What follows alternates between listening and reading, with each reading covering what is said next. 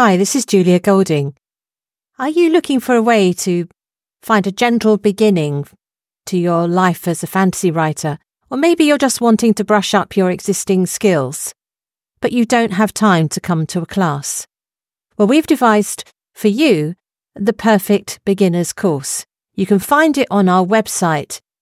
The course is full of exciting chapters for you to take at your own pace, starting with packing your bag and setting out on an adventure. And over the course of the lessons, you'll learn to find a hero, gather allies, and get under your belt all the basic skills you'll need to write yourself your fantasy story. So why not have a look at this today and see if it suits you? And I look forward to meeting you in our chat room, which comes along with the course. So what are you waiting for? Time to pack your bag and get writing.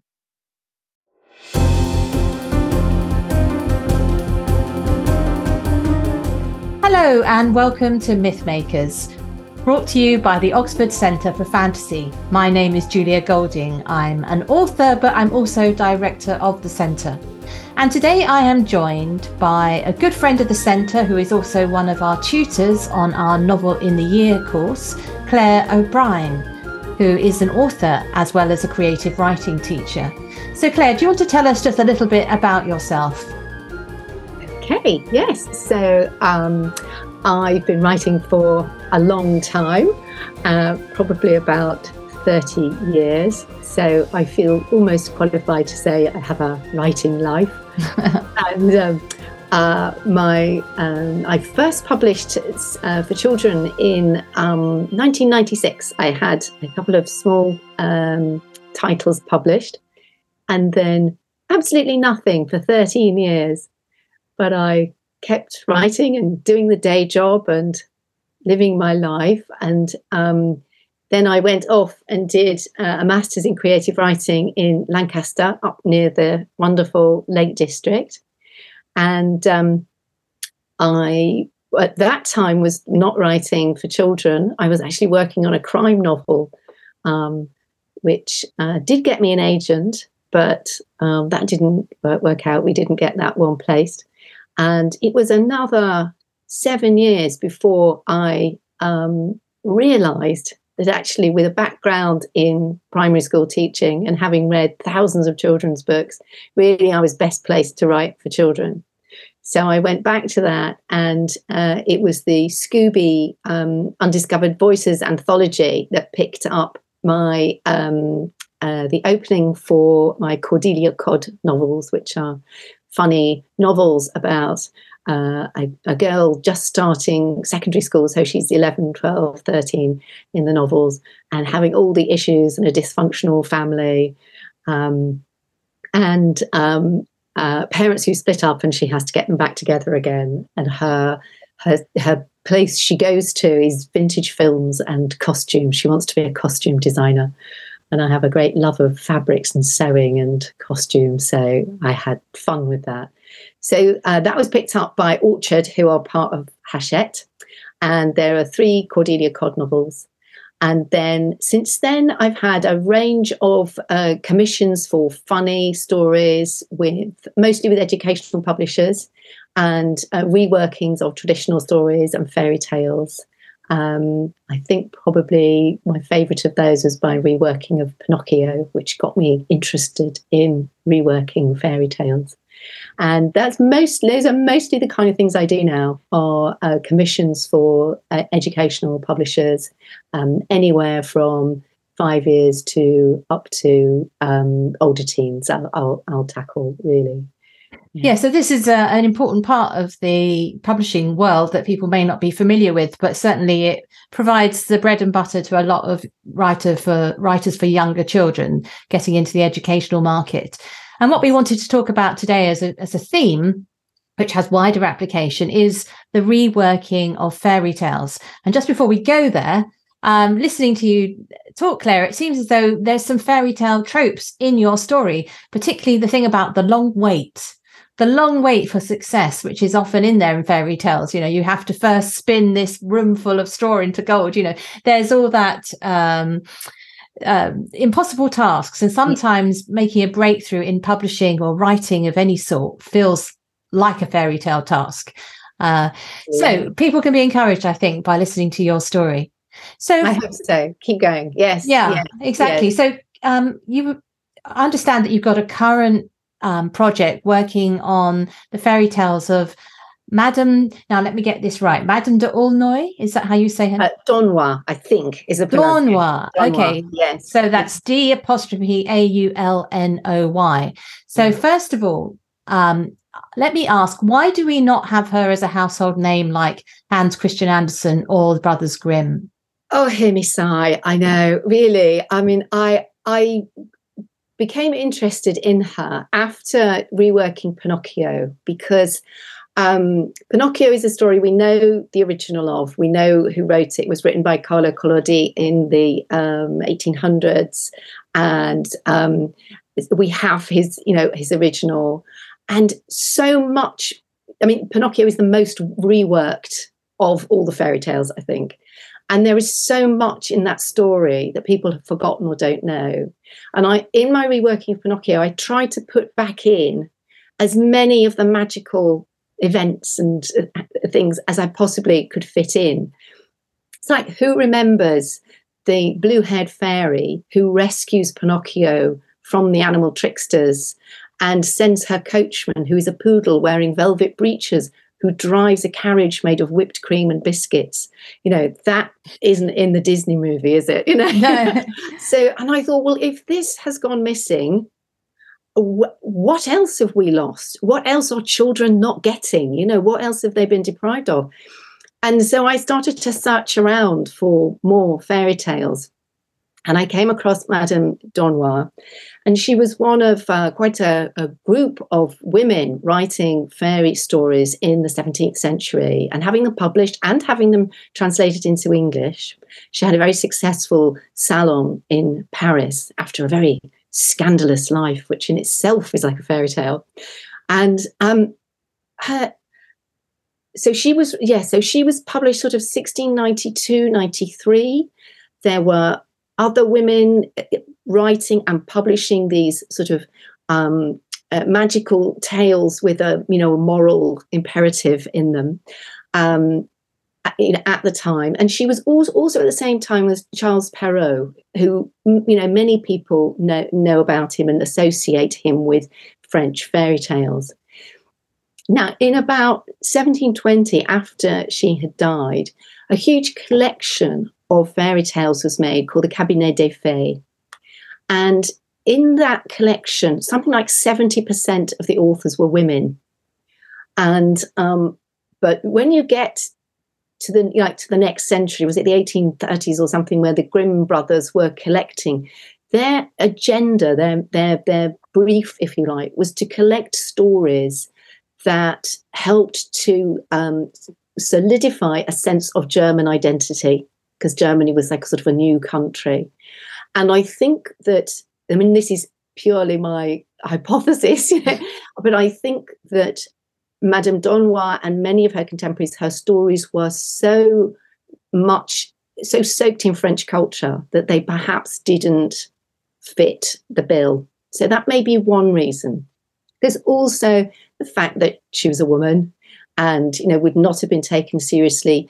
Charles Perrault was a big mover and shaker in the Académie Française, which was the sort of, and still is, the arbiter of, what is culturally, what is high culture and what is not, if you like, or what is, it's the judge of those things. And so he was in a position to have his work to the fore. And of course, he was a man, So there may be many reasons, really. But she was very popular in England for a while. But it's a mystery to me. And I think there must be scholars somewhere. There are a lot, she is known in academic circles. And I hope there are scholars somewhere who can unravel that mystery, because her work, the imaginative flights and the wonderful creatures that she conjures, many of which were brought from 15th and 16th century Italian tales, which would have been known. And then she's given them her own spin. But they are so much stronger and more interesting than anything I have read in Charles Perrault. She was just better. Excellent. So have any of her tales survived that people might be aware of? And then we'll talk about the gems that got lost. Yes, I think The White Cat is still quite well known. And I think how does that story go? Well, it's roughly, a king does not want to give up his throne. He doesn't want to retire, and he has 3 sons. And so he kind of makes tasks for them to do, not impossible tasks, he sends them on. And one is they must bring him the most beautiful dog in the world. The one who brings him the most beautiful dog in a year, go away for a year, bring me the most beautiful dog, and whoever brings me there will inherit my lands and my castles. So the brothers go out. The 2 older brothers think that the younger one is, he's not in the running. He's not really very bright. He's not going to make it. And they all go off on their quests. And of course, the youngest brother is wandering the forest and comes across an incredible jewel-encrusted palace where there is wealth beyond anything he's ever seen. And there are disembodied hands that guide him through the halls. And the entire palace is populated by cats. And the head of this household is this beautiful white cat. And he stays with her. Her hospitality is marvelous. And of course, time has no meaning in this sort of fairyland. And he's away for almost a year. And they find each other's company charming. And there are lovely scenes of feasting and music that are almost trippy and psychedelic. They are so beautiful, plates of food tumbling and spinning, and it's just marvelous. And everything is very opulent and jewel encrusted. And so he promises he will come back, but he has to go. He's supposed to deliver a dog. So he's got to find a dog for his father. And of course, the white cat gives him the tiniest little dog that's inside something like a nutshell or something. It's impossibly small, impossibly cute. And so he goes back home, and of course he's won that challenge. So the father sets them 2 subsequent challenges, and each time he goes back and he stays with the white cat. And he's sort of falling in love with her, but she's a cat. And the final task is to bring the beautiful woman back. And he comes back with,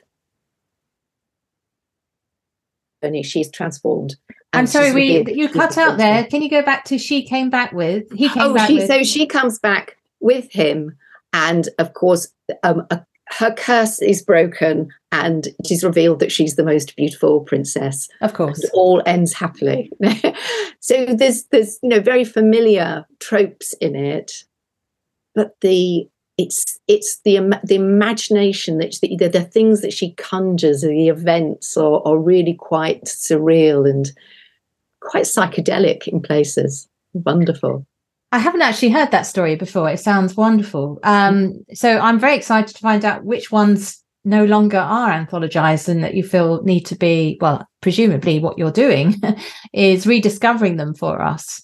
Yes, I think, as I say, they're known in academic circles. And quite recently, the wonderful Professor Jack Zipes did translate a few, very much for adults. And they were written for adults. They were, court entertainments. I suppose my mission that I set myself is to rework them for child readers. I'm talking about the sort of the 6 to 9 age group in today's world. And I can see that, there are about 24 that I've found. And I think you on first reading, and the only full translations I've found of them are in rather sort of cheaply done editions, print on demand things, and they are they only go back to about 1892. I don't think there's been a full translation of them since then. So we're rather desperately in need of someone to do this, I think. So where was I about? So which ones have you picked out for your, because obviously there's a lot of them. Okay. There are a lot of them. So some of them are longer, like The Wagged Cat, and they, I think they could be reworked either for young adults or for children. But I've picked out the ones that I feel a lot of the twinkle and the jewels and the aristocracy could be stripped away. It's not necessary that the characters are princes and princesses. It's not necessary that they're all on that cusp of falling in love, at 15 or 16. And I've moved them to be ordinary children, prepubescent children, usually having a hard time, because I just don't feel that it's necessary to have a lot of that princessy stuff. And what I've hung on to is the wonderful magical creatures and the happenings that go on. One of my favourites is, I think her name is Babiole. Babiole, I think she's called. She is cursed to be turned into a monkey because her mother, when she's expecting, accidentally steps on the toe of a fairy and doesn't apologise. And fairies are very vengeful and easily upset. So poor Babiole is turned into a monkey. She's then taken away from her parents because the authorities say you cannot keep a monkey in your house. That monkey must go to the equivalent of the zoo or be sold to a circus or something. So the child is taken away. She's taken away in a box, but the person who takes her away thinks he likes the box. He'll keep the box and he throws away the monkey. So Babiole is set loose to try and find her fortune in the world. And along the way, one of the magical objects that she's given by the fairy who helps her is a walnut. And at one point, she's in the desert and thinks she's going to die. And she cracks open the walnut. And out of the walnut comes an enormous hot air balloon with a basket-shaped walnut-shaped basket underneath. And she's rescued in that way.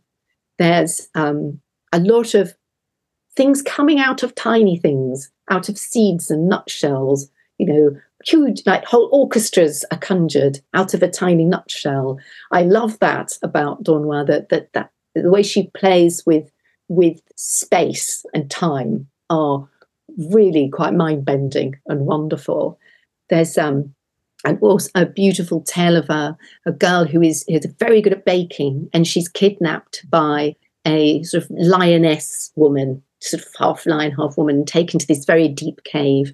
And the lion says, "You must bake me fly cakes. I don't want anything but fly cakes. And if you don't, I will eat you." And she thinks, where am I going to get the flies? How am I going to bake the cakes? She's got the flour, she's got the sugar, everything. But where is she going to get flies? Down here. And as would happen, she rescues a frog from the beak of a raven who's about to eat the frog. And of course, when animals are helped, they always repay their kindness in fairy tales. Yes, absolutely. Yeah. So the frog summons all the other frogs who are trapped in this subterranean place, and they roll themselves in the sugar and attract all the flies that she needs to make the cake. So there's just beautiful little touches like that. And in the same cave, there's a lake with a crocodile in, who was once a very wicked king, and he's been condemned to live underground as a crocodile until he mends his ways. Whether he does at the end or not, we shall see.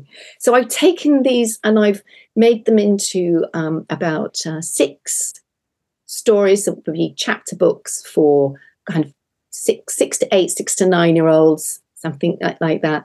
Because I feel that sort of wacky, quirky humour and imagination these days fits that age range really well. Yeah. They love that sort of stuff. I think it can be worked up for adults as well, but I feel that in the young adult and the adult reworking of fairy tales, so much has been done. And the younger age range has been rather neglected, and they're left with a very saccharine offering of rainbows and fairies with sequiny wings and that sort of thing. And I feel that children deserve better. They're smarter than that.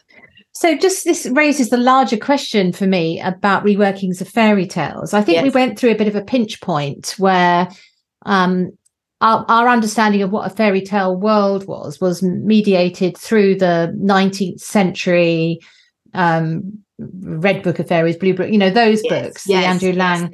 Yes. Yeah, but also very much dependent on Grimm and Hans Christian Andersen.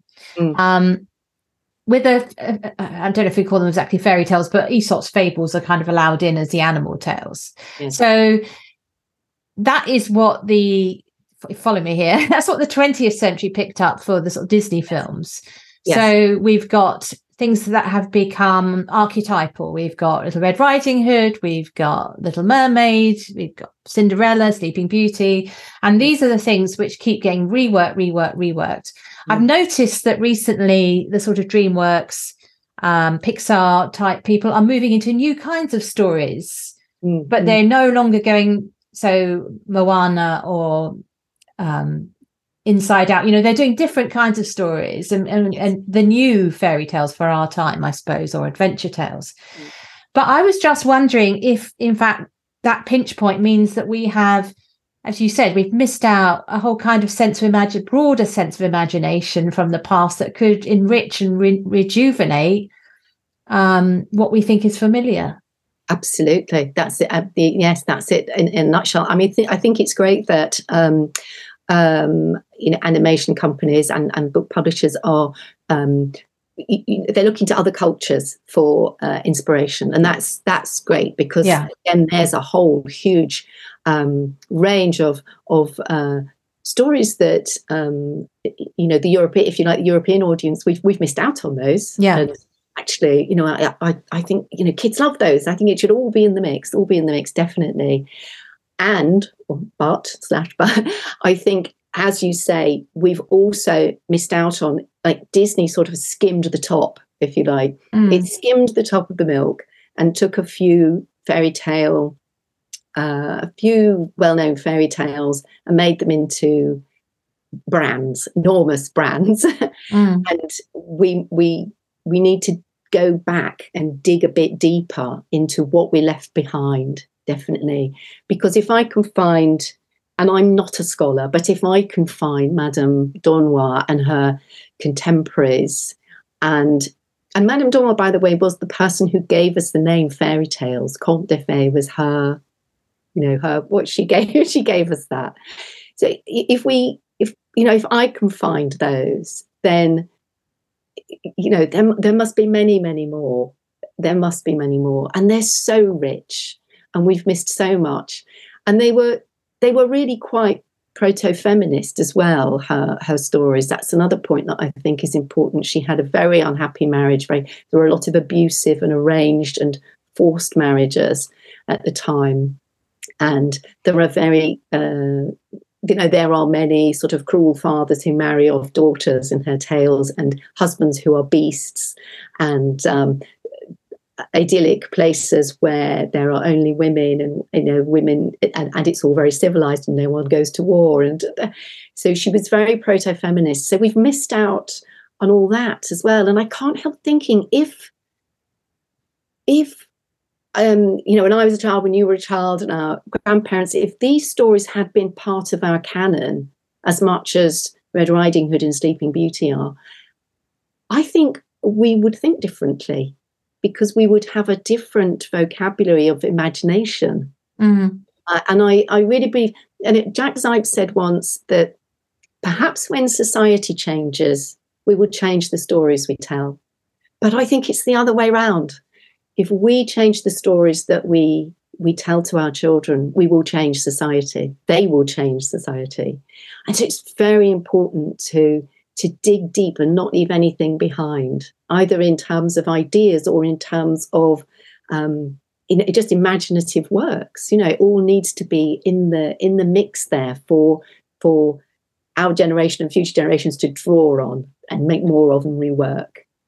Yeah, absolutely. So do you see any let's think about things people already know. Of all the retellings that have made into film and elsewhere, are ones where you think they really hit it well and ones where they did a real swing and a miss? Oh my goodness, that's a huge question. You're allowed to insult a couple of things. I'm sure they're big enough properties to survive. Well, I mean, it's like I suppose I couldn't judge in terms of being accurate for the book, probably, to the book, probably, or to the tale, probably not so many, but there are those that were quite true to the spirit of a story. And I suppose I'm thinking about, I mean, would you count something like Hook as a version of Peter Pan? Would I be able to count that in? Yeah, I think so. That's a more recent tale, but I think that captured something of the spirit. I quite liked that. And I mean, when, even though Disney missed out a lot, I do think that some of the things, like their version of Pinocchio, it did capture the spirit of the boy who needed to change and reform. But there was so much more that could have been offered. I think the most problematic for me in terms of what it didn't actually admit to is The Little Mermaid. Yeah. Because that's a very grim tale. Yeah. Sorry, it's not a grim tale, it's by Hans Christian Andersen. But, exactly. There's a warning in that tale because she ends up as the foam of the sea, doesn't she? Sorry, people who wanted to oops. Yeah. It's not so fairy tales are not they lived happily ever after. So this thing in common speech of fairy tale ending, actually quite a few fairy tales end in a very macabre way. They do. Sometimes they triumph for that, sometimes they don't. And I think that particularly when you add up the elements of The Little Mermaid, the ending that it gets in sort of a Disney version sort of muffles the questions about giving up all that for somebody else. This is something about protecting children from the harsh side of life, isn't it? I think, and one of Madame Donois's tales, the prince and princess cannot get together at the end, and they become, I think they become birds. Some will become birds, and there are others where they become trees together. So there are times when, if you like, the love or the happy ending that we would want is not possible. And there's a melancholy there, but it's also a way of showing that things don't always work out as we perhaps would wish. But it's okay. Sometimes it's okay as long as there's hope. As long as there's some hope at the end. Yes, sacrifice is kind of that's okay too. And I think sometimes we cushion children a little too much, I think, and they're capable of such deep thought at such an early age, and considering the big questions and thinking about death and loss and things like that. And it's quite important that we don't cushion them too much, because we compromise their resilience. They do need to, and this is one of the things that tales can do, is find gentle ways of helping them build resilience. Well, not just children, also adults. If in romance novels, which is a lot of us read knowing that it's a fantasy, but it does potentially mean that you have unrealistic expectations of real relationships. Yes. Yes, absolutely. So adults also need to have this corrective that doesn't always work out, and because that is life. So you said you really enjoyed reworking Pinocchio. That was your favorite tale to rework. I did love that. Yes. I reworked The Nutcracker. Oh, wow. For a reading scheme like this. And I thought that was, so I went back to the Hoffman original tale. And it's so brilliant. It's so spooky. Of course, because most of us know it from a ballet these days, and a ballet works by doing set piece dances, and it loses the the sense of menace and also the time period within it that you get in the original tale. And I thought that the godfather figure is so malevolent. Like he's like that was a bad fairy. He's like yes. Or is he? He's sitting on this. It's where the other is really powerful because he's other. Yeah. So I really enjoyed reworking that because I'd stopped my knowledge of the Nutcracker as it's a Christmas ballet.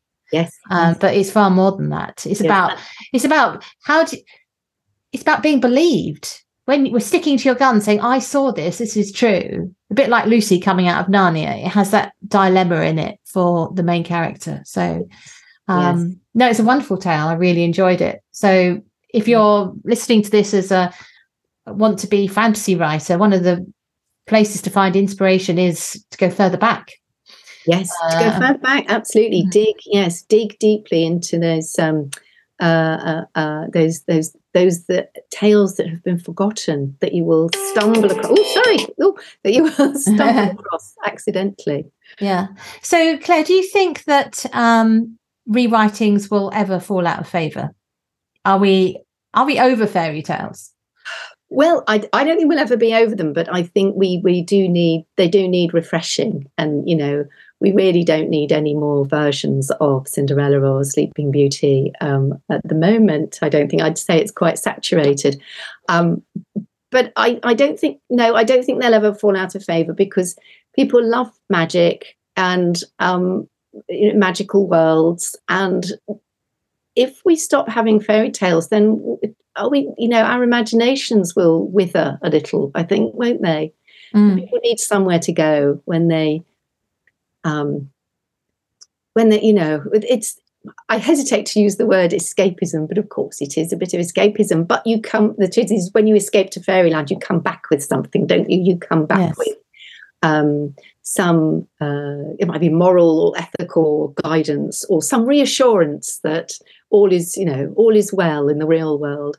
I don't think so. I do think that we need to approach them perhaps differently. I feel that over the centuries, we know that fairy tales have been used as sort of moral guidance, sometimes as warnings, to try and influence either influence the behaviour of children or to certainly in the case of Madame Dormois to be able to satirise a little and laugh at some of the morals of the time and the inequalities of the time. And they're used, they're quite political with a small p in that way. But when you look at the sort of the happy ending, the prince and the princess, the sort of very aristocratic or the warrior-like qualities of fairy tale characters, the idea that there's a special person or that magic can change things, can alter things. I think we're in a world that's post that now. I think we're in a world where we know that power is internal to the human being and that we need to be, resilient, as we've said, and confident. And many of the reworkings that I've seen that have kind of claimed to be perhaps feminist or modern or whatever, all they've done is they've kind of given the sword to the girl.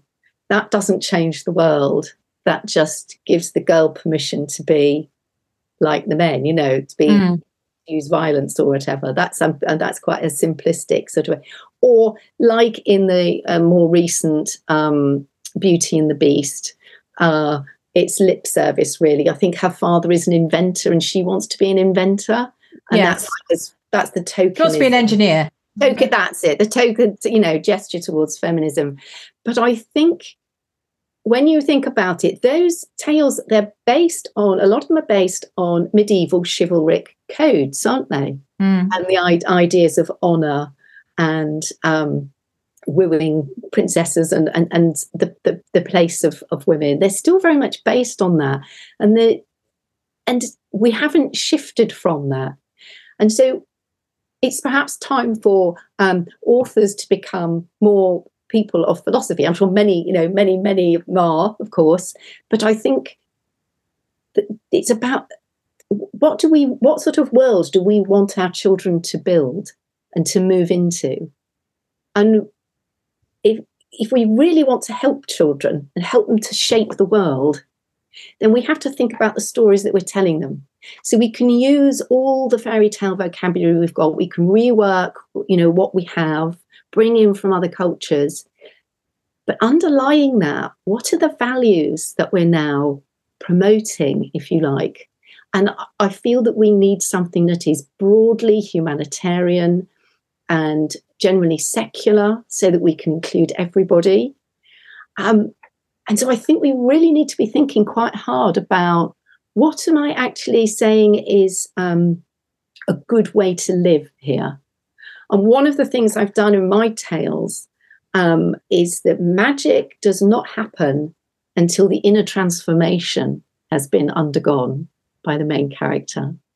So, and that's why I love Pinocchio so much, because Pinocchio does not become a human boy until he has changed, and then the magic happens.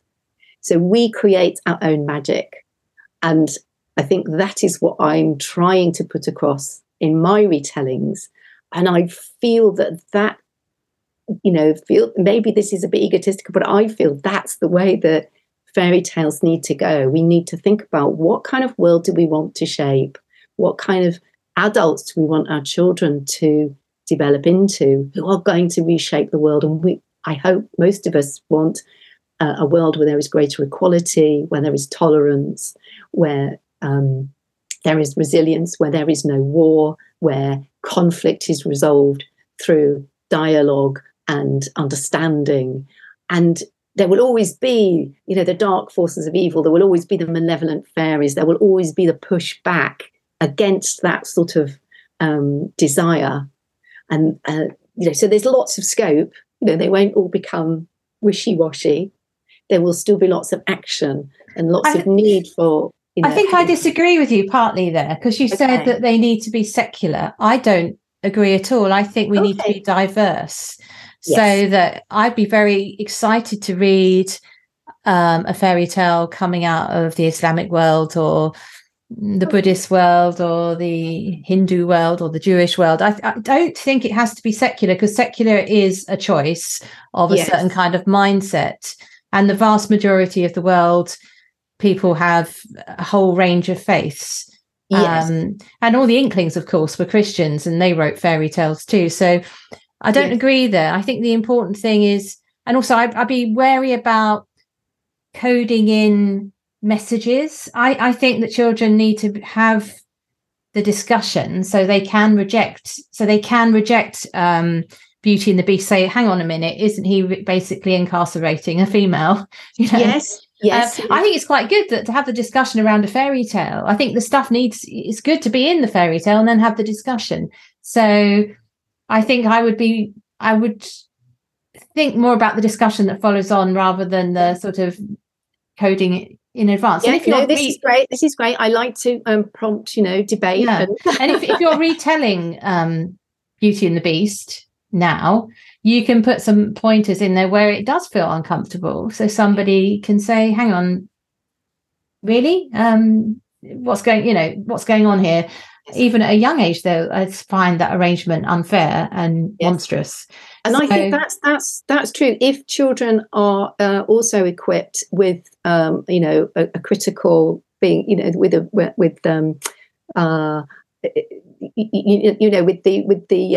ability and the permission to question things, question what you're reading, question what you're seeing. I think as long as we're also equipping children with that skill and that permission, if you like, or that confidence. Yeah, because there is a movement at the moment, particularly as I understand it, in parts of America, to take books out of a library. And you look at the content of what the books they're taking out and you think, why are you taking that out? Why don't you just make sure there is a range of books that present another view? Yes. So that child can say, well, I didn't agree with that one, but I did agree with this one. I think this fear that children are somehow going to be so blank that they don't analyze what they're reading is false. I mean, obviously, very, very young children, you wouldn't want to terrify them or anything.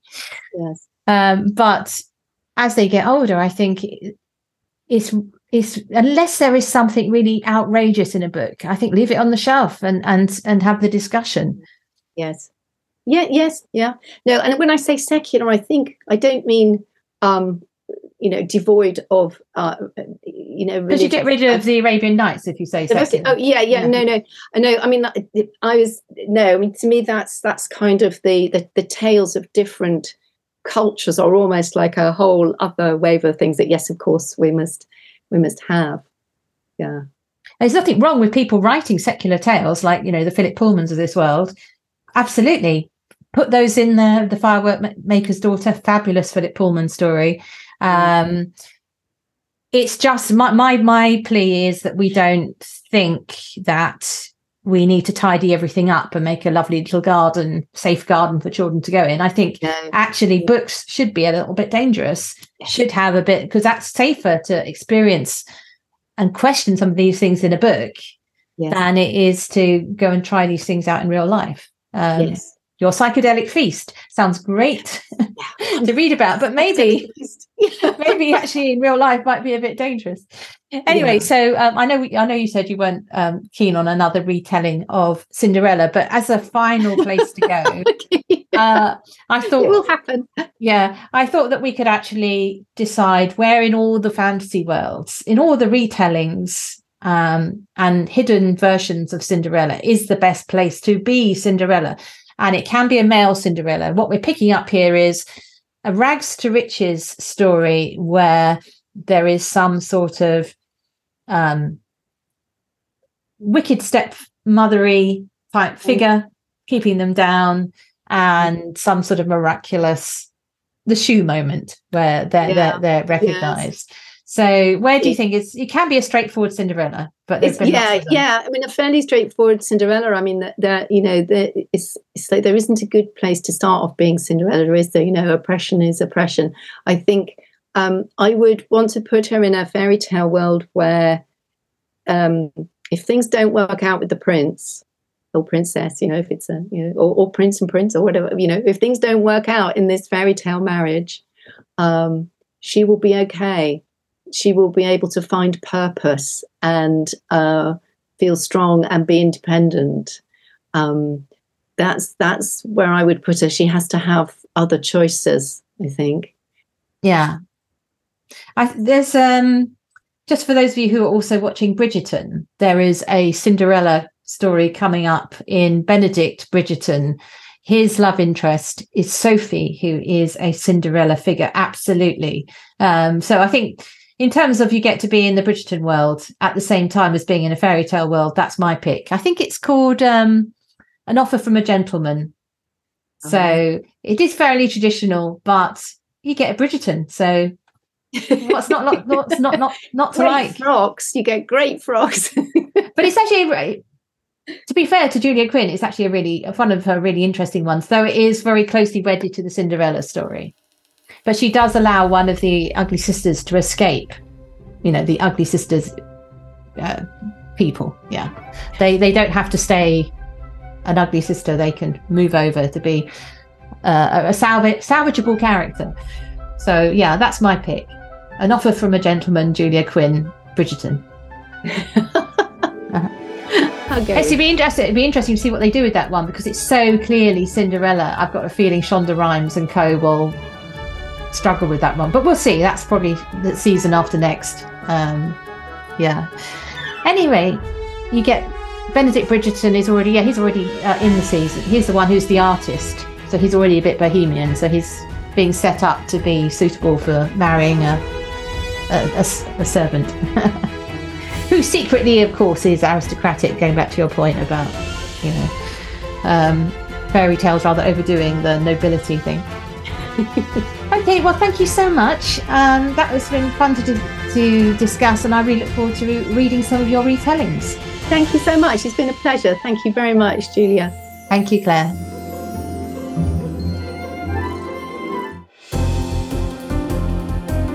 Thanks for listening to Mythmakers Podcast, brought to you by the Oxford Centre for Fantasy.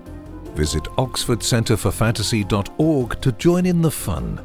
Find out about our online courses, in-person stays in Oxford, plus visit our shop for great gifts.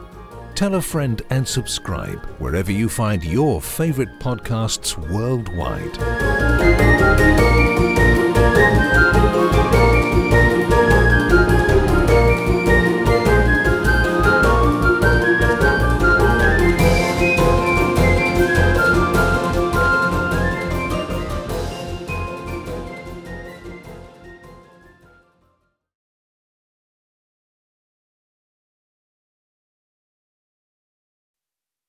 Hi, this is Julia Golding.